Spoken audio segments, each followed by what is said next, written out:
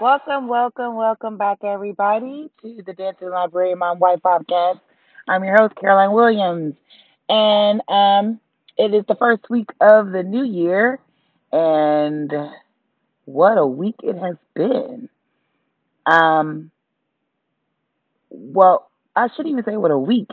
Yesterday, yesterday, guys. Wow, the the events that took place at the Capitol. I'm still low key in like shock. I'm in shock for so many reasons. I'm in shock that it even happened. I'm in shock that nothing happened. to Nothing happened in the same dynamic that it would happen if it was a different group of people. It's just it's just I need all those people who are Trump supporters um to understand the reason why when we were having the protest of the Black Lives Matter and gaining equality for all, why it was such a big deal, because yesterday proved why this country is not equally yoked, how there everyone does not have the same rights and privileges, and oh my goodness, these people ransacked. Bought, they I can't even find the right words, guys. They got in the Capitol, got inside of the. They were everywhere, like little children, and nothing happened to them immediately. It took a while for anybody to start really doing it. Our own president right now, he, let this go on for a while. Why? Because I feel he orchestrated it. Um, and then when you finally said something, you can't. It was like one of those, I'm sorry, but nah. Oh my gosh, like this is why we're so angry, and it's why we're saying there's white privilege, because this was able to take place and nothing. It was like a slap on the hand. You know how many bullets would have been fired? How many more people? They said, I think I heard the news this morning. They said only 50 people were arrested. 50? I saw at least 300 people out there. Only 50? How many were arrested during the Black Lives Matter riots and protests? Hmm? These people went into a federal building and vandalized it, broke into it. I mean, Jesus. And it makes you angry and it makes you frustrated, because there are still some people who will try to justify what happened yesterday. They will try to justify why it's not as bad as the Black Lives Matter protests and the riots and things like that. They will try to justify it. Were their buildings burned? No. Were there? That's all I can think of. The difference is the building burning part of it. I mean, folks was mad because Target was messed up, but y'all was okay. Y'all are okay with the Capitol being vandalized? Target, Capitol, Target, Capitol, and this is it. It was like, wait, one Target. I need a fact check. I don't know how many Targets it was. I just know that one good Target was messed up. But there's only one U.S. Capitol. That's, to my knowledge. Yes, every state has their capital, but the U.S. There's only one of those, right? Okay. Yes, it wasn't burned, but my point is, where is that same anger that was there for people marching for Black Lives Matter? And then I also was seeing on Facebook how people were saying the same people who were saying Blue Lives Matter were the ones running over the blue lives, hitting them and moving, pushing them out. It is crazy. This world, I say it and I say it again, we got to get it together. You better get your life together. You better get your priorities straight because it's coming to an end. And we are living in our last days because there's so much turmoil. I know other countries are looking at America like, look at these fools. Look at them children. Look at them. Just don't know how to act. We all need whoopings. It's just, and honestly, I just started really thinking about my own children as far as what they have to grow up in, like how they gotta move forward in this world, and hopefully things will get better. But honestly, I don't feel they are. That's what's so sad.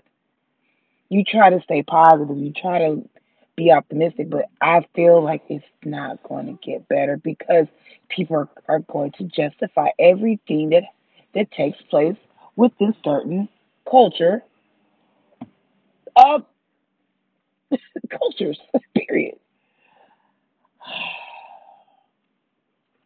I lived every day by day, to the fullest because you don't know when your last day will be, but it still is one of those back in my mind things of my own. Like, my brown babies have to live in this world where they are not the favored.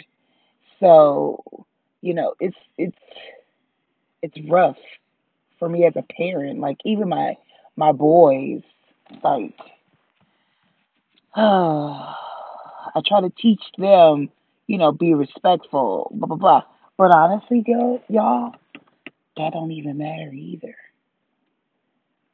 uh, just as that happened during the winter break. The boy, the son of the celebrity who the woman accused him of taking her phone, and she left it in the Uber, but she made a big to do about this black boy taking her phone, and he didn't even take it. And you could hear in the room the boy wasn't being. I mean, good thing his father was with him, but he wasn't being understood. He was just like, "Man, you what? I don't have your phone." And when they interviewed him, he was just like, "I mean, I don't understand why it happened to me. Like, I don't. What did I do? What did I do to you? Did nothing but was born in the black skin. That's all." Jesus. But what's the topic of today's show? It's going to be a smorgasbord of a lot of stuff. I guess I'm just more getting everything off my mind, off my heart, because yesterday blew me. I had a topic, but after yesterday, I was like, I just going to go off the cuff. I'm going to go off the top of my dome and just speak about different things. Um, it's just, I wish that we could come to some type of resolution. But it's hard to change a mind that's been set, that's been groomed to believe a certain way. Uh, Meanwhile, just like with the Black Lives Matter riots, COVID is still out here. It's getting worse. The numbers are going up. People are dying still. Like, it's just a lot going on. We're back in the school with the numbers going up. And the frustration with that is they're going to close bars and restaurants. Well, bars, but and reduce restaurant capacity. But it's okay to keep these school buildings open for children to come inside and whatever. Granted, yes, the risk of children uh, catching and whatever is low, but they forgot it's teachers who teach the kids. Okay. And while we have been in school, it has been a struggle, y'all. For anybody not in the school system, yes, moms, dads at home, you are struggling with getting your kids doing the virtual at home. Yes, you are. It is twice as hard inside of the school buildings for the teachers. It is twice as hard when you have five teachers out due to the COVID, and you have at least 60 kids who need a teacher, and they keep coming to school because the parents are like, oh, going to school, so someone's got to be in that room with them. They can't be in there by themselves. Someone's got to keep teaching them. Then you got your ones online. Somebody got to keep teaching the virtual ones, and you're running out of bodies. You're running out of people to help because you're stretched thin. You only have so many on staff. We're not hiring anymore. Subs are not picking up any jobs. It's just, it is a true struggle. It is mentally draining. And it's like, enough is enough. Like, I'm going to tell everybody right now, all you parents out there who may not know, there's going to be gaps everywhere. Do not be alarmed if your child does not gain certain skills. It will need to be retaught next year. Everybody will need to be retaught everything. It's almost like we need to put a freeze on the grades, on the grade levels, and say everybody repeat the same grade, because there are so many things that are not going to be taught, um, are not really taught but grasped, because we can't do what we normally do. It's so rough. It's so rough, and I think if anything, it's draining. Educators are tired. We love our students. We love what we do, but it is draining. This is a draining task. As hard as it is for you parents at home to get your kids to do it, it is triple hard for the teachers. We're having to. It took me 3.5 hours to do a lesson plan the other day, because I'm trying to do one for virtual and face to face kids and figure out how I can get it so each so that both situations get the same amount of work, rigor, and skills. That is rough. It is hard, and I'm just a librarian, so I'm not really. I mean, I my lessons usually are an extension of whatever they're doing inside the classroom. I figure out what they're doing that week, and I try to do something that will enhance it, or review, or like a review for the kids, to kind of help out the teachers.